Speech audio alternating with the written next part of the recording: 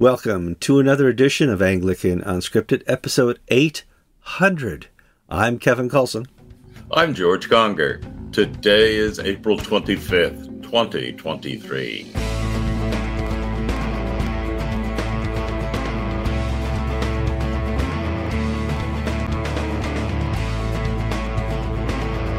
All right, we're going to do the GAFCON follow-up show. It's going to be quite a show. First, some logistics. George is back in Florida.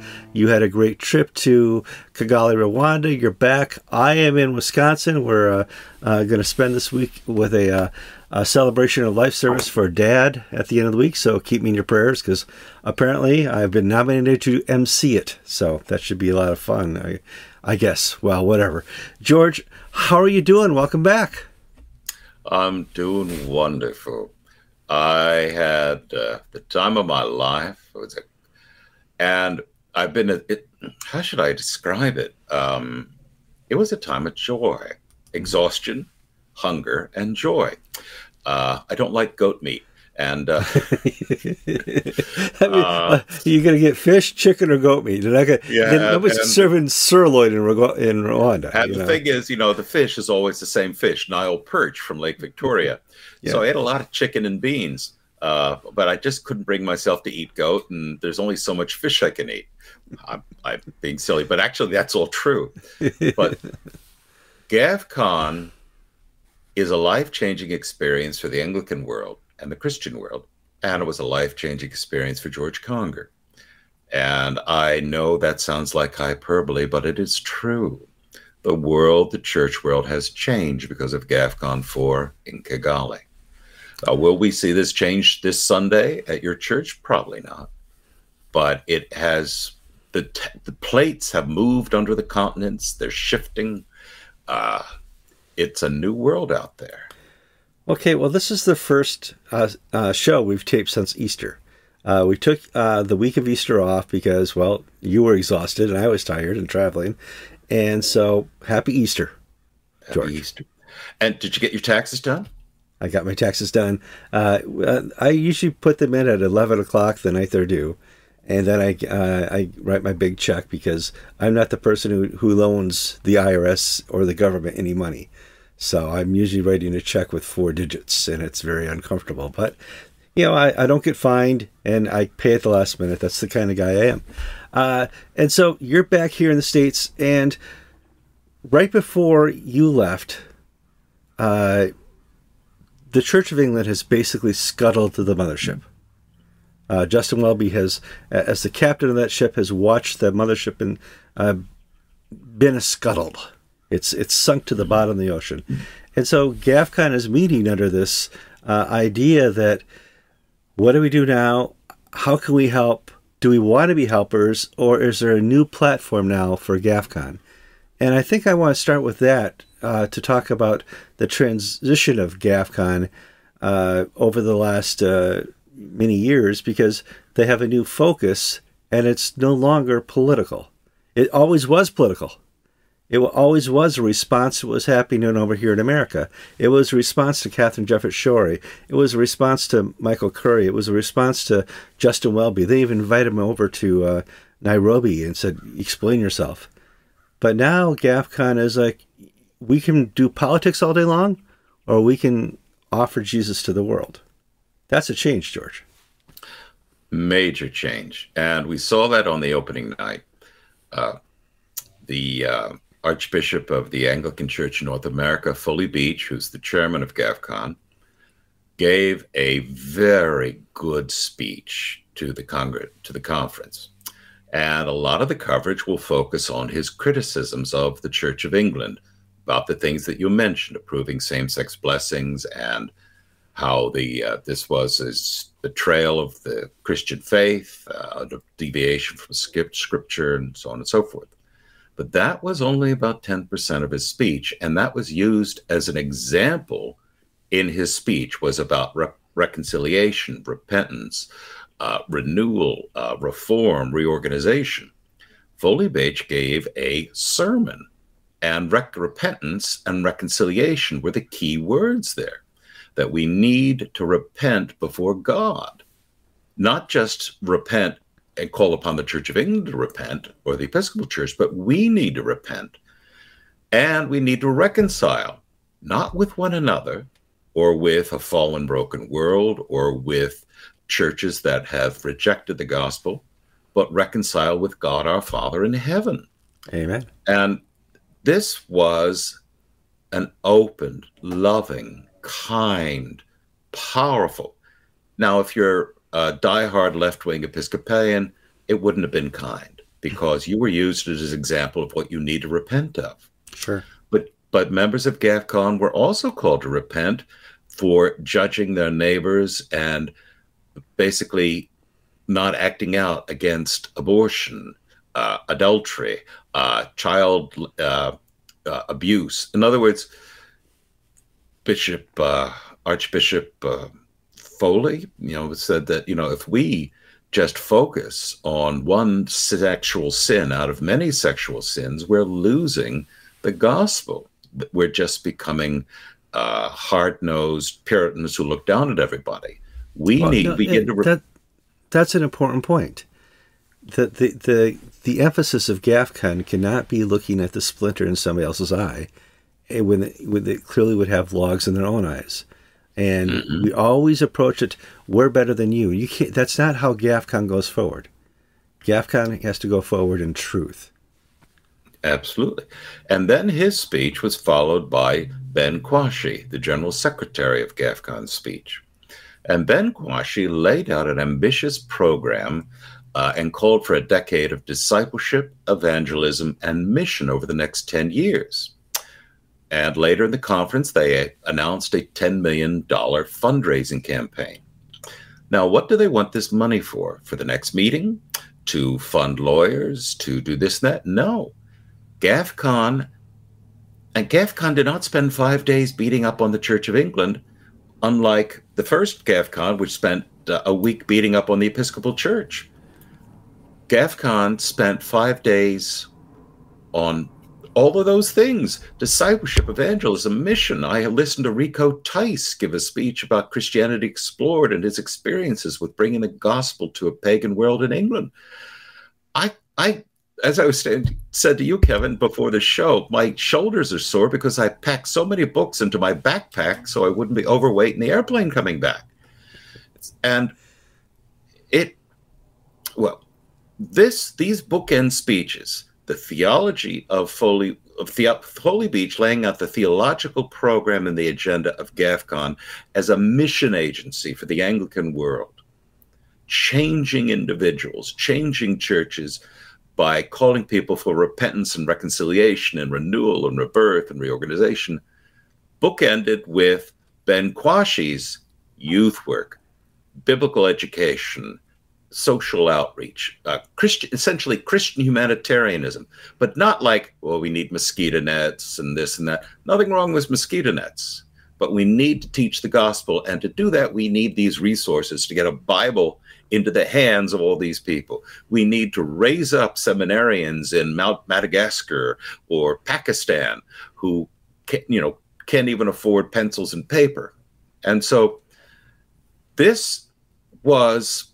you had a great analogy, Kevin, about it, because GAFCON is no longer going to carry the political banner in the fight against what is called the Canterbury Communion.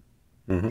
It is going to be a mission agency, a mission organization for the Anglican Communion. And GAFCON is not surrendering that to Justin Welby. Right. It's no longer the Black Ops. We're not here just to be a political organization to complain about what's going on in the world. We're here to be missional. And that is a big change. And we saw that 10 years ago with the American Anglican Council, who used to be the Black Ops trying to make people aware of what's happening within the Episcopal Church and the liberal provinces around the world. They would show up at the Lambeth conferences and stuff like that and provide a support staff for the Orthodox primates. So that they knew what's going on, that they all had the same documents in front of them, that they was aware of what's happening in the whole Lambeth conference and campus area. And they did that well. But there's a time when you need to stop fighting the politics and become an organization that is glorifying God the Father. And they did that so well.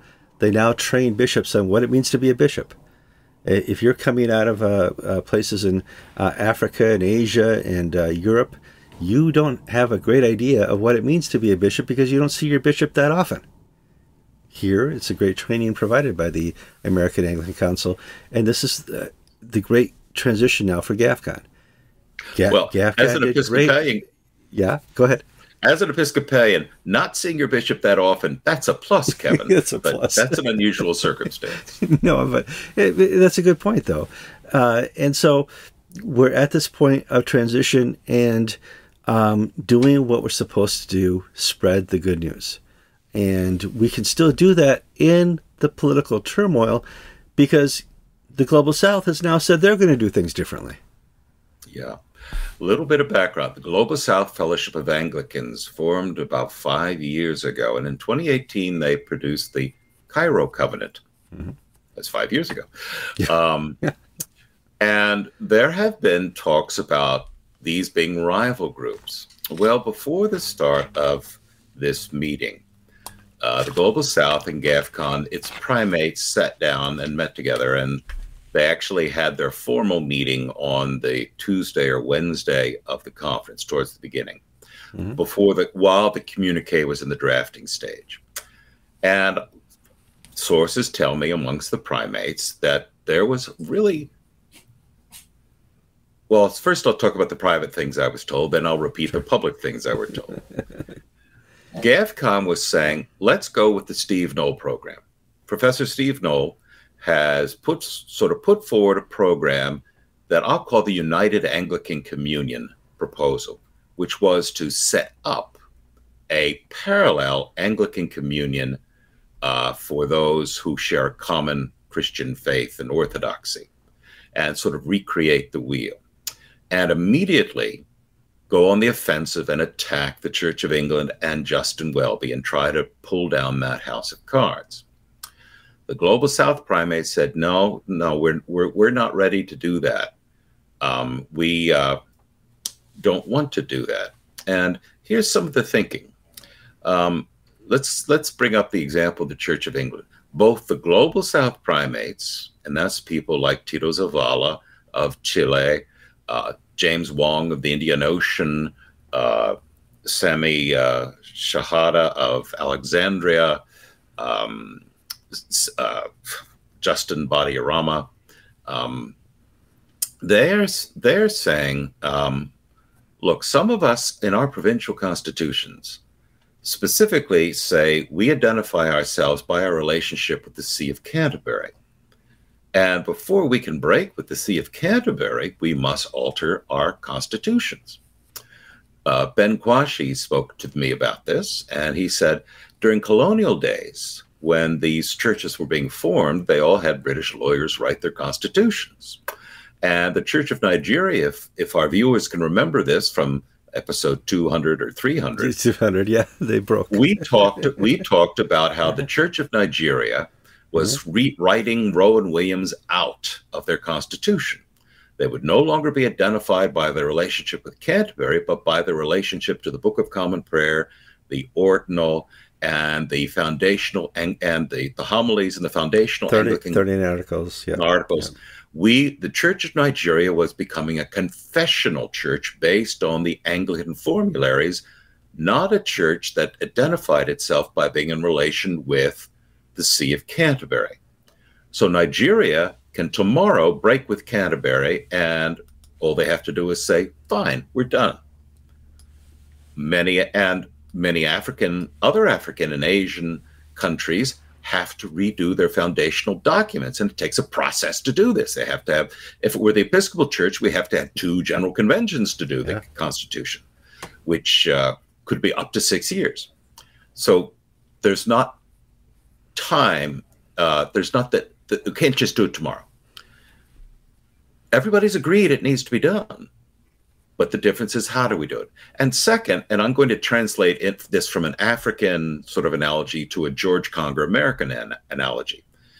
And I'll phrase it in this way. The Church of England is like a drunk walking down the streets at 3 a.m. And if the GAFCON came up and knifed this drunk in the middle of the night, stuck a knife in his shoulder blades and I killed think you him in mean the middle of the night. you mean the global South. Yeah, if the global South stuck a knife into the back of the Archbishop of Canterbury and the Church of England as it's staggering down the street, then it'll be blamed for its death. And everybody will say, oh, you're the villain. If you'd only been faithful, if you only blah, blah, blah. Well, if you let the drunk keep walking down the street, somebody else is going to stab it in 10 minutes, or it's going to drop dead of heart failure. And then you can rush in and help rescue what can be rescued. So the global South is of the opinion that the Church of England's days are numbered, whether it's as an established church or as a functioning church. How many, I've heard, I don't know the exact number, but a massive amount of the funds, say for the Diocese of London, and a massive amount of the electoral rolls are moving into these churches that are saying, we can't recognize you, Sarah Mullally, for what you're doing on gay marriage. Why? And the global South thinking is, let the Church of England collapse by itself, and then we can come in and help those who need to be and want to be helped. Now, from a press perspective, we kind of think the Church of England is done, it's all over. The Global South says they're not dead yet. I hate to use the Monty Python phrase, but not dead yet. They're close, they're stumbling, they're drunk about to die of liver cancer or liver failure, but there's that reality, it's not time to go in yet. Now, they don't get in this place by just observation. There's obviously some prayer discernment in this church. I think one of the things that marked this conference for me was a desire to seek the guidance of the Holy Spirit in the deliberations. Yes, there's always political log rolling, and GAFCON wants this, Global South wants that. But at the end of the day, as James Wong said publicly, our meeting with the GAFCON primates was a happy meeting. I don't hear that word happy at these sort of upper level gatherings. There's always somebody who is upset or somebody who's mad or somebody this or that. They were all happy because they were resting in the leading of the Spirit.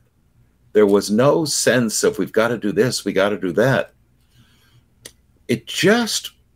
Now it may be presumptuous of me to claim that I can tell when the Spirit is leading. Time will tell, of course. The Gamaliel test, if it's of God, it'll soon show itself. Yeah. We'll leave you there. Mm-hmm. But there was a conscious decision made by participants to see this through. Now, that's the top level. So let's look at some of the delegations. Calvin Robinson represented the Free Church of England. Calvin gave a really great speech. Man is going to be, if he's not already, one of the greatest British apologists for the gospel of his generation. But I digress. Calvin and his friends want action now. The Church Society Legatus, Church of England Evangelical Council, Bishop Rob Monroe, who was the Bishop of Ebbsfleet, which is now the Evangelical Flying Bishop, they all are saying, look, it's bad in England. Don't get us wrong. But there's still time for the bishops to pull the plug on this living in love and faith fiasco. So let's hold off washing our hands completely of the Church of England and just see what the future brings and pray with us and work with us and help us. So there were two views. I asked Foley Beach, will there be any flying bishops from GAFCON? And Foley is also treasurer or vice chairman of the Global South. He's one of those things. Yeah. Will there be any flying bishops going to England? And Foley said, no. This is not a repeat of ACNA. ACNA was one time, one place, and America is different from all other places. It's better. But in England, no, we're not going to send in bishops. We are going to support people. We're going to encourage people. But if people feel they need a bishop, there's the Anglican network in Europe. There's already an alternative Anglican jurisdiction in England and the British Isles. And we can revisit this if things get nasty or harsh, but stay in the Church of England, Continue to fight, continue to pray, continue to take the steps to protect yourselves. And for many churches, that means don't pay. Don't send in your share to the diocese. Put it into a good steward's trust to help other less fortunate churches that need money. And this is a notably positive outlook. Now, some would say, oh, well, they're just kidding themselves. The Church of England's on an irreversible course towards damnation. Well, one of them, I think the one speech that received a standing ovation was from Keith Sinclair, who I believe is the former Bishop of Birkenhead. Mm-hmm. Keith, I would describe as a high churchman, evangelical high churchman. He's not charismatic. He's not a low church conservative evangelical. He's more in my stream of evangelicalism. So for an American, you would recognize him as an evangelical. For an Englishman, you would say, he doesn't look like these other guys. Well, that being said, he gave a very detailed, passion-felt speech about what the bishops of the Church of England had done and General Synod had done.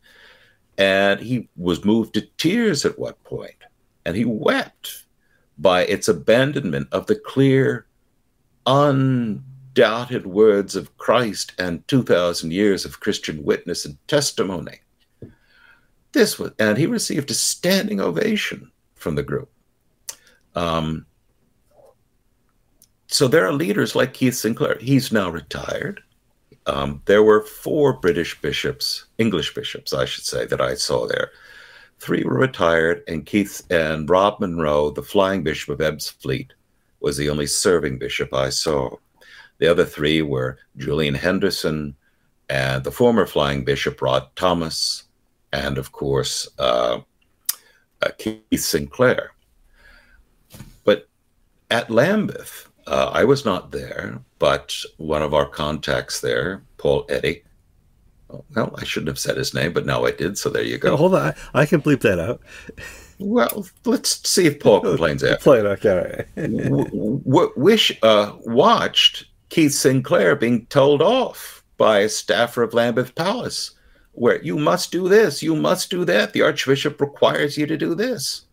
I'm not breaking any confidences. This was in public, partially designed to embarrass Bishop Sinclair in front of others, in my opinion. But the so it's not a surprise that there weren't English bishops flocking there. But I think they'll be very interested to hear what happened from their clergy and lay leaders who are returning to tell them the good news. So, had out the whole conference, but you got to go places. Kigali is a wonderful city. It's not like going downtown Webster.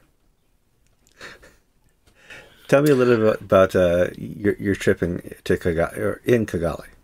Well, this will date me, of course, but if you were a child and read the Babar the Elephant books, sure, Kigali looks like Celesteville, a French colonial town. All little red roofs, beautifully kept streets, sidewalks, culverts, palm trees, and gardens. And Rwanda is run by a benign dictator. And he requires you to a few years ago, he read A Purpose-Driven Life. What's his name? Rick Warren. Rick Warren. And he had Rick Warren out to Rwanda, and he said, Rwanda is going to be a purpose-driven country, and people have to voluntarily give time to cleaning up the streets and making sure the sidewalks. And so this is an immaculate city. Immaculate. No trash, no beggars, no bums. It's hard to think this was ever a Belgian colony because the signs are in 2 languages, English and the local language. The people are very friendly. Kigali, it's like going to Baltimore or, Gary, Indiana. You just feel grimy by the time you're done. It's a sprawling city with huge slums and everything. Kigali's not like that. No, I can see why this was a more favored colonial place to live because it's about 6,000 feet up. It's like Florida in that it rains every day at 3 o'clock. Must be humid. But unlike Florida, it doesn't just sit around in puddles. It flows down the hill into Lake Victoria and then down the White Nile, then down the Nile out into the Mediterranean. I was there during the celebration of the 29th anniversary of the start of the genocide. And I went to the Genocide Museum, and I happened to go there when there were some college and school trips going and all these young children there and also older people, and sort of standing there with thousands of Rwandans. And I don't look Rwandan, so I could sort of see I was a foreigner. I wasn't a Yankee or anything, thank goodness. Yeah. But learning of the details of the Rwandan genocide through their Genocide Museum. Last Jerusalem conference, I went to Vad Yeshem, the Holocaust Museum. So I guess what's left, going to Cambodia to see the Pol Pot genocide. I mean, I'm running out of genocides. Well, Armenia, of course, but yes, I'm being silly and dumb. Yeah. But I witnessed that. I wanted to go see gorillas in the mist, but gorillas, it's like Florida. Gorillas get up early. They're like old people in Florida, and about 2 o'clock in the afternoon, they're fast asleep. Sure. And you go, and you do your business, and then go take the bus out. The several hours bus trip, out to see them, and they're all sitting around, and it's like I could have gone to the Bronx Zoo and seen more active things, but I got the T-shirts for my children, so that's all that counted. Awesome. But Kevin, I have to tell you, most of my time was spent in fellowship with other people. The delegates were broken into, we had assigned seating at the conference. Mm-hmm. And I fortunately had an aisle seat. The Rwandans are very tall people, by the way. If you ever saw the movie as a child, King Solomon's Mines, oh, yeah. starring Deborah Carr and Farley Granger. Yeah. Yes, this is where the 7-foot Africans come from. All right. Wow. Okay, they are really tall people. Not just the occasional pituitary freak, but, No, even the Archbishop of Rwanda is tall. In my world, he's tall. So, his daughter, Erica, who I met, who is the head of volunteers, Erica is my height, and I'm 6'4". Mm-hmm. She's my size, and she's not freakish in any way. That sounds terrible. I hate to say that, but perfectly normally, they're just that big. Yeah, yeah. And the Hutus are the Tutsis sort of came out of the north and are more kin to the Ethiopian peoples and the Sudanese. The Hutus came from the south and are more Bantu. And there's a third group of people that you don't hear much about, and they're called the Twa, who are the Pygmies. So they're the tallest people in Africa and the shortest people in Africa, all live in the same country. And part of the genocide was that Tutsis, for the most part, are immediately recognizable. Different aquiline features, different heights, lighter skins. That being said, it was a wonderful trip, but I just want to get back to GAFCON, because why was this earth changing? Why was this life changing? Why is this a momentous shift? Well, the churches there represent about 80% of the people in the pews in the Anglican world. There were 330 bishops present. Oh, well, there were 660 at Lambeth 2022. Yes, but there were about 140 American bishops representing 600,000 people in church on Sunday. Yeah. So you don't do it by the number of bishops, you do it by the number of people from the churches they represent.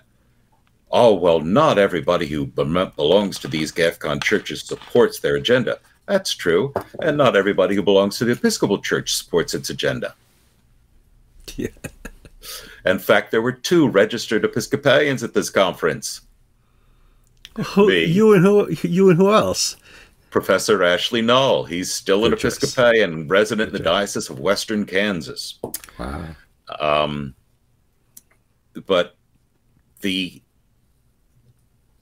Spirit is moving the Anglican world to break free of its colonial heritage, its colonial past.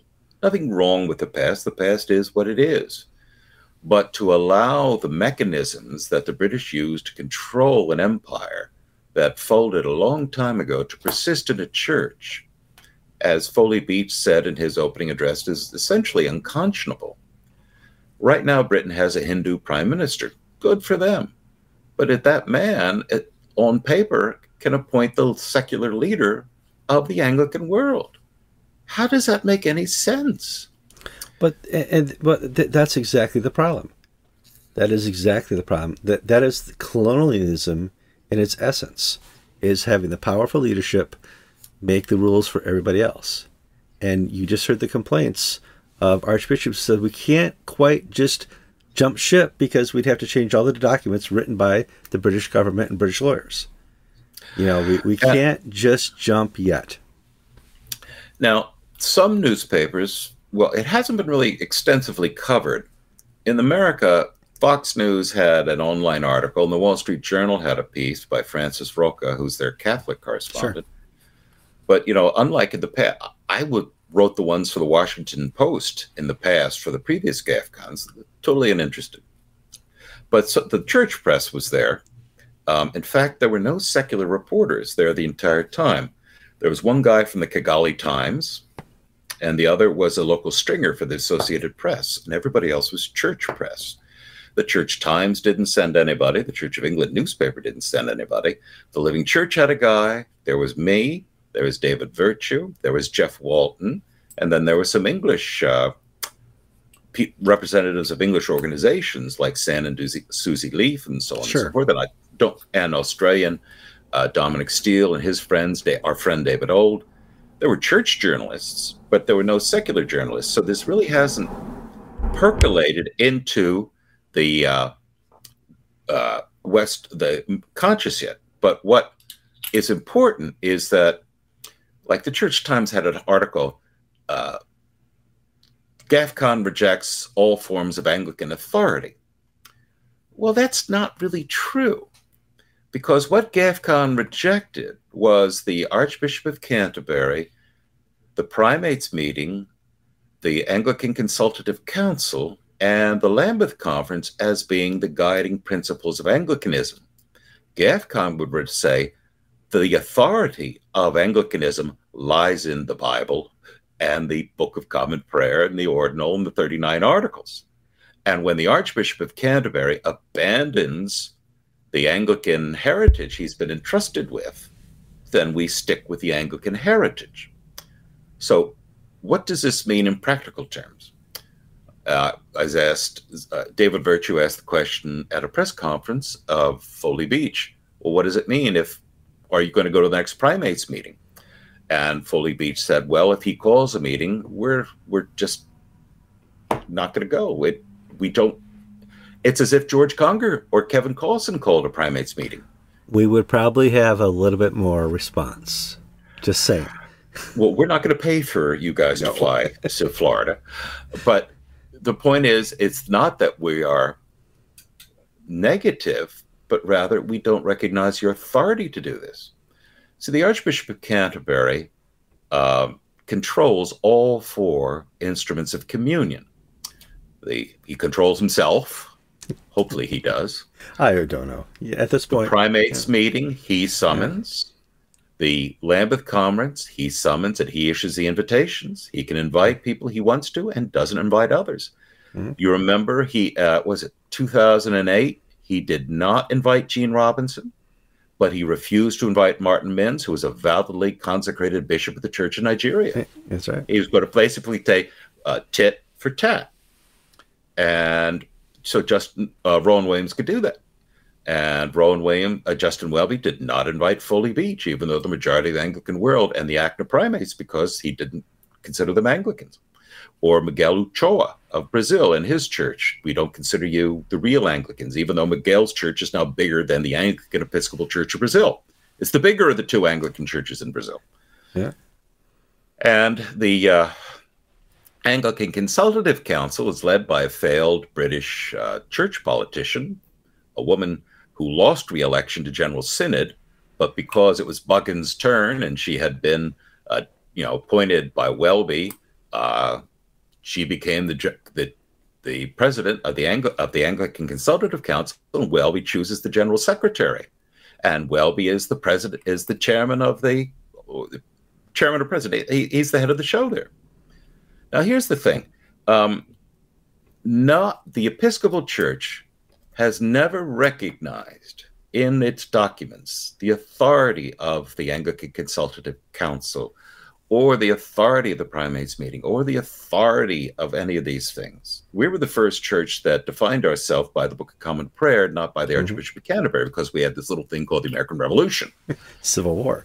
One of the things that, Kevin, remember when we broke these stories about Kenneth Kieran, who was then General Secretary of the Anglican Consultative Council, fudging the books of the Anglican Consultative Council.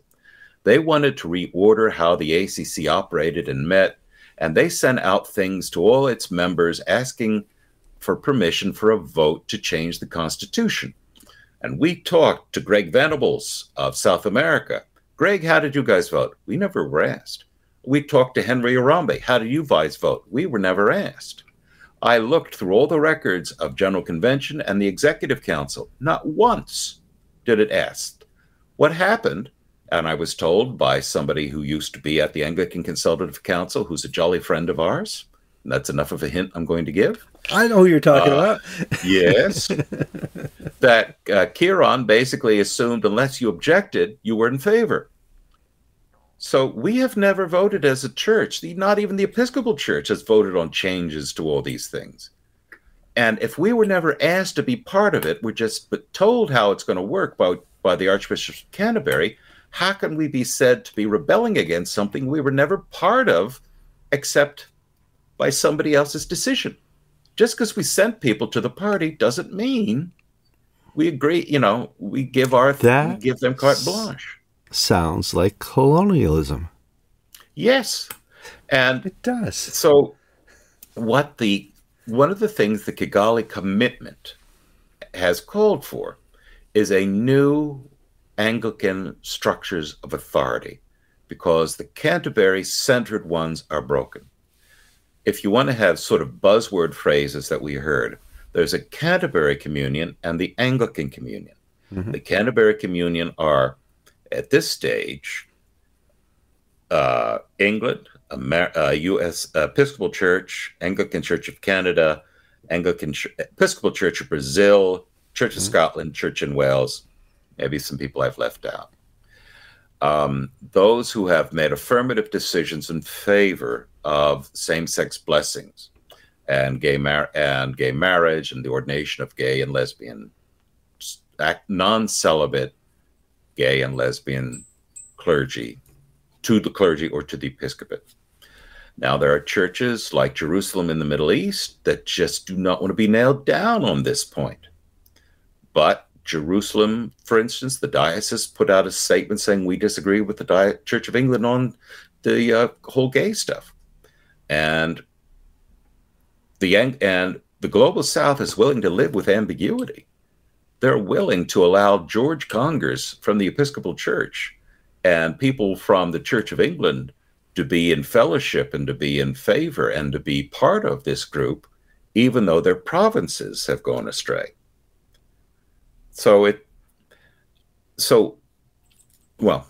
Then Justin Welby gave his response, which was... Well, and that's just it. I mean, we know what the Global South says. We know what GAFCON says. I'm waiting to hear either no noise at all from the Church of England. You could play it and say nothing happened, doesn't affect us anyway. Or you could write a great, we're sorry, you took us out of context. Of course we didn't do what you said you'd do. Or what did they say, George? You can't make us. That's right. It was a childish response, a petulant, spoiled child saying that, well, only the instruments of communion can change the instruments of communion. Well, friends, remember, the Lambeth Conference in 1998 turned down the instruments of communion. That's right.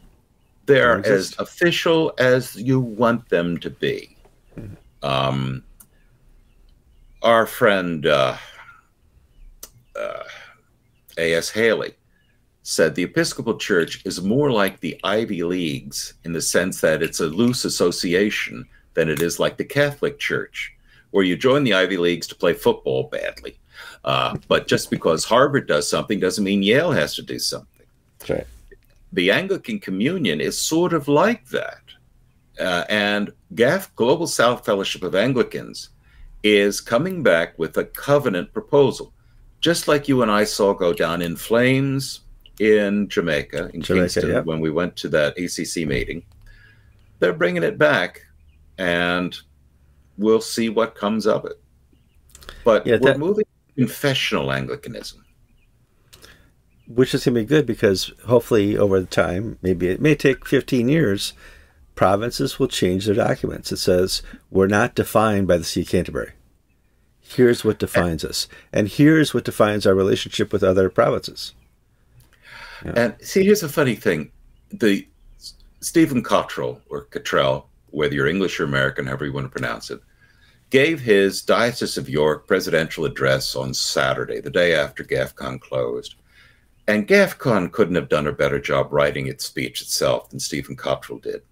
He said, it's not orthodoxy, doctrinal orthodoxy, that is important. It's love. That's what John Lennon said. Yes, it's emotionalism. It's how you feel, man, not what you believe, not the content of your faith, not the content of your character, but how you feel about it. All you need is love. And Justin Welby, one of the things GAFCON said is we cannot live with there are two valid ways here, pro-gay and anti-gay, and that we can live in some sort of tension and just pretend it doesn't happen. We're not doing that. Because it's either true or it's false. We're not into this postmodern nonsense that it could be true for you, but false for me.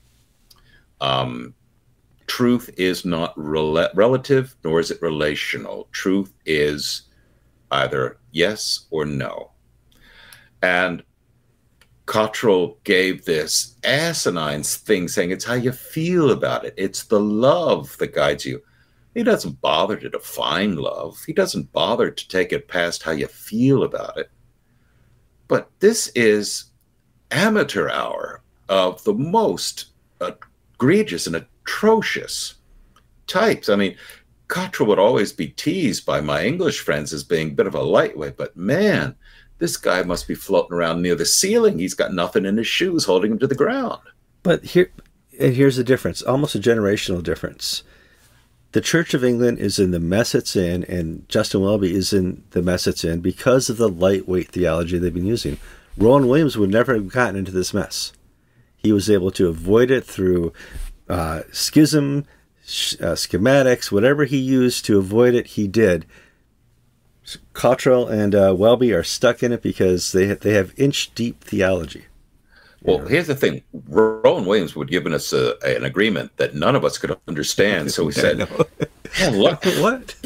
Kevin, where's my thesaurus? I don't understand this. You know, that's a 14-syllable word. I don't get it. You know, I mean, Rowan Williams is a deep thinker, but he's not a clear thinker. Okay, at least I don't find him clear or lucid. But you're right. This is not a mistake Rowan Williams would have made, and. So here's the thing, here's the opportunities and things that are out there. Who does the Roman Catholic Church do dialogue with? Yeah. With a committee formed by the Anglican Consultative Council that represents, God knows who? 12% of the communion?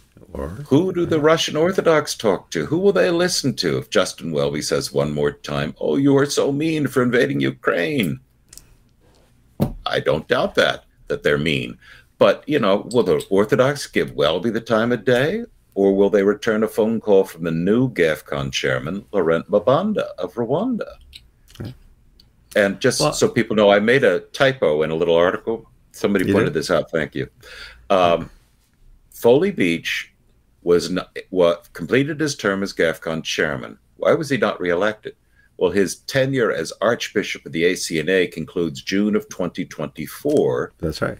Next year. I had typed 23. in the article, and therefore he wasn't eligible to serve a full 5-year term as head chairman of GAFCON. Laurent Mabanda of Rwanda, who has the whole 5 years ahead of him, is the chairman, and the vice chairman is Miguel Ochoa of Brazil and Kanishka Rafael of Australia, of Sydney. Well, Kanishka's not a primate. Give it time. Give it time. They're going to give him time. Give it time. Well, okay, so now, in reaction to what happened in Kigali, I want to know who's on board. And you told me that, you talked to people from Holy Church in Brompton who seem to be on board. And that's big to me because they're kind of the type of people that they have too much to lose if they make the wrong choice. Yeah, one of the speakers from the platform was a woman of African descent who is a church commissioner of the Church of England, which is one of the people that manages the money. She spoke from the platform about the Holy Trinity, Brompton, and the Alpha movement, and Alpha's planting of churches and the Alpha network. They're on board. Now, Alpha is not moving out of the Church of England. They are not declaring war, but they are, but this is why they're able to be part of the GAFCON movement, because GAFCON's a mission. It's not, HTB is not signed up to the Cairo Covenant. HTB is signed up to the Kigali Commitment to do, and to Ben Kwashi's list of these are the objectives we want: youth ministry, evangelism, education, discipleship, mission. So, HTB was there. The Church Society, Legatus, they were on board. Rob Monroe, the Bishop of Ebbsfleet, he was on board. It really was a good outcome. Yes, there were the late night meeting of British groups. Kevin and I in Jerusalem got kicked out of one of those meetings. After walking, Gavin was allowed. Well, we walked a mile to get there, and they kicked us out. Yeah. And Gavin was allowed to stay in, and then he said, it wasn't worth coming. It wasn't worth going. Well, the English had their little grumble, secret meeting. Church of England Evangelical Council's on board. They called EGGS, Evangelical Group of General Synod. That's right. Yeah. The English come up with the worst. GAFCON, I've never liked that name. The conservative grouping from General Synod, they called EGGS, Evangelical Group of General Synod. Yeah, it makes sense, but come on, what a dumb name. Excuse me, I'm sorry. But well, the name's okay. It's the acronym we're having trouble with. Okay. Calvin Robinson came on board at the end as he saw. I'm not saying his mood changed or mind changed, but rather his needs and desires for his ministry and his work will be met and fulfilled by the work of GAFCON. Right. And by the way, Calvin's getting his own TV station on GB News. Tucker Carlson gets fired. Calvin at Robinson goes up. So who knows? Don Lemon got fired. Tucker Carlson got fired. Now, here, it's the end times. If tomorrow you turn on CNN and Tucker Carlson's there, and you turn on Fox News and Don Lemon's over there, then it's over. So, well, you don't get Fox News at the TV. CNN International must pay people to carry their channel, because the only place I see it is in airports and hotels. Yeah. But I was reading my news feed as I came back, and Tucker Carlson had an interview with Robert F. Kennedy Jr. And for all the world, it sounded like Tucker Carlson was pushing for the Kennedy to be, to take that. I mean, cats and dogs getting married. We have, and somebody wrote to me and said, wouldn't it be great to have a Trump Kennedy ticket, a Republican and a Democrat? And I'm thinking, worlds are in collision. Apparently there's a black hole somewhere sucking up planets on the other side of the universe. We could use that here now. Things are looking bleak, except for GAFCON, which is going to take on a different mission in its role in Anglicanism and its role in the world. And it's nice to see that, because we've seen other types of ministries try to transition, and it doesn't work well. And I come back to something I said at the very beginning. I really was struck all through Lent. I've been asking the Lord to give me a sense of inner humility, because one of the sins I work with is pride. Surprise, surprise. I'm sure nobody would have guessed that one.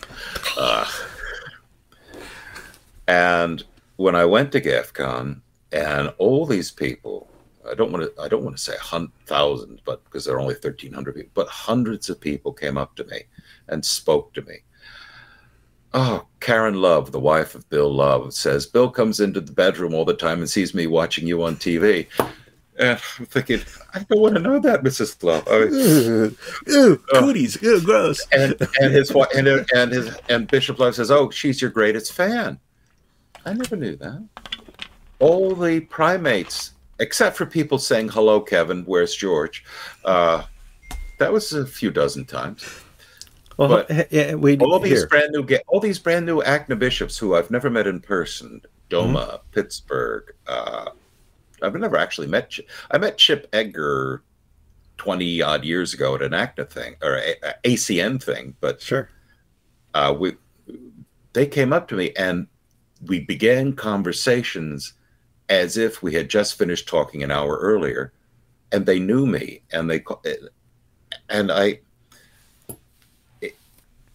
need to pray for some more humility, because it is humbling that people care about us and the work we do and thank us for it. Yeah, in my travels, even from Florida to Wisconsin last week, we stopped at 3 different churches on the way up, and people watch the program. They know, they talk, and they want to introduce themselves. And here they do.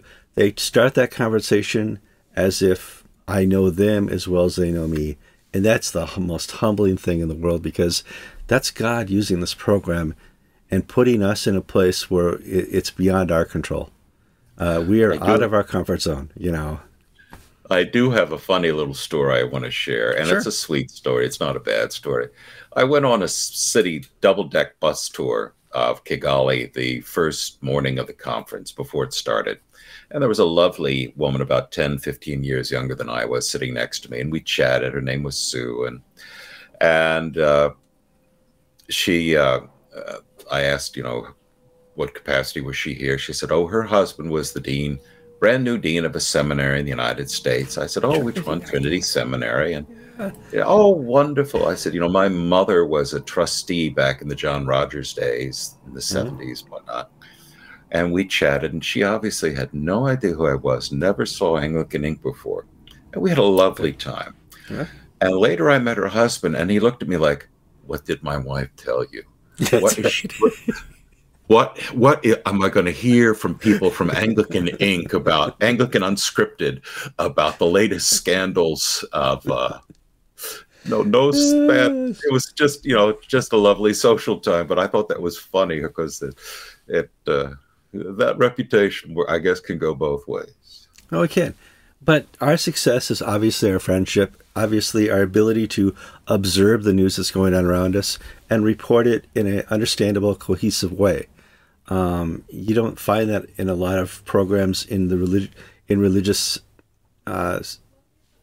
parlance. However, my biggest news story, GAFCON here, Global South, no merger, but they're going to change roles, is that Anglican liturgy has invaded the Roman Catholic Church, George. And I want to talk about this because Pope Francis is a wannabe Anglican, and now you know. Yeah, you and I have been saying for years he's a closet Episcopalian, and now we know it's true. Oh, if people are not familiar with this story, just turn on any Catholic blog, and you will see howls of outrage. Last week, the Bishop of Fulham, Jonathan Baker, is the flying bishop for the Diocese of London, and he has the Fulham Episcopal area.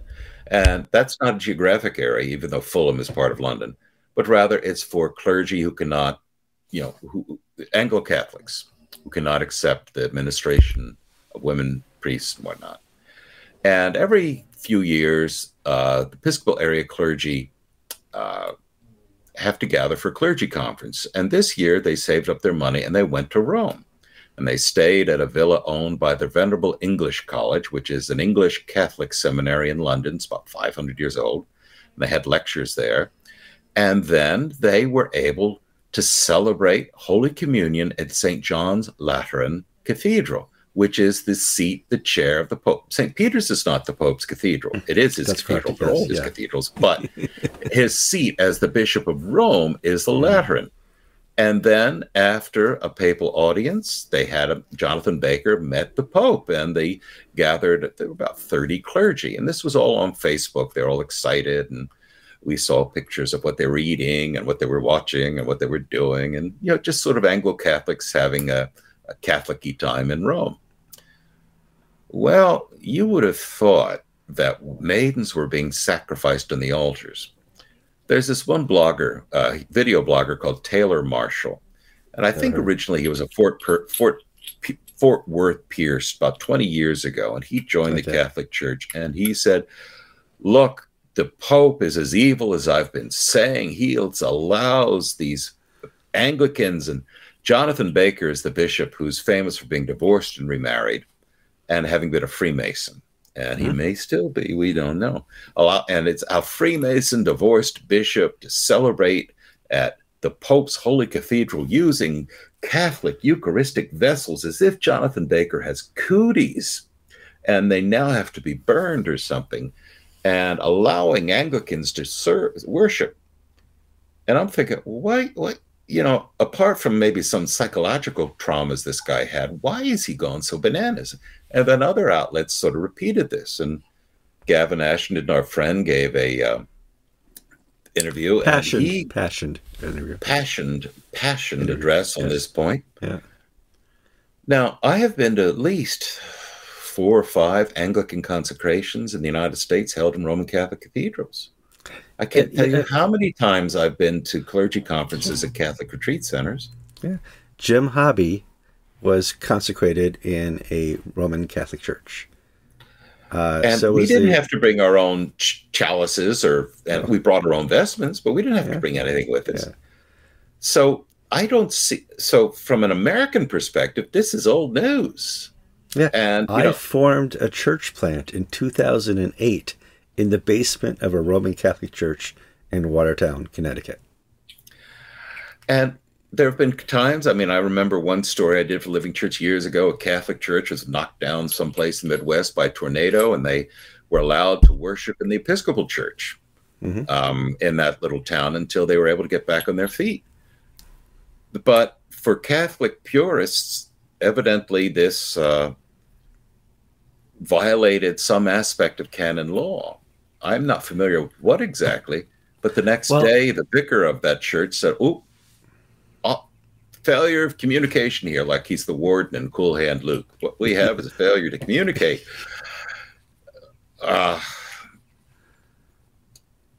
When Gavin was on our show, we would have these talks about the holiness of buildings, that there was something intrinsically special. And I took the point, there's nothing holy about a building. What's holy is the Holy Spirit and Christ, and that can be in a field, in a building. And I can tell you there's some Episcopal churches that I have entered where the Holy Spirit left a long time ago. Well, let's be clear. Once the tabernacle was torn at the temple, that was it. Okay, we don't have magic buildings anymore. And there is a stream of Catholicism, those who are really keen into archic and ecumenicalism, that say, sure, wonderful, let's do something, and while you're here, let's do it. There was no mistake of communications. They're trying to calm the raging seas of the people who are most exercised are the converts from Anglicanism. Yeah. Because as Taylor Marshall said, why did I give up my priesthood? Why did I, if now Anglicans can worship at an altar that they won't allow to be used for the Latin Mass of the Society of Paul X, St. Paul X, the Catholic traditionalists can't do it, but they'll let Anglicans. The next day or the next Sunday, they allowed the Coptic Orthodox primate celebrate there. I hear and appreciate the anger, but I just think when I see that degree of passion, I have to ask myself, what's going on here? Well, and as Anglicans, we won't understand that passion for modern day temples. It's just not part of our theology or doctrine. And in my parlance, good. I don't need to understand that. So I can observe it and talk about it. That's about it.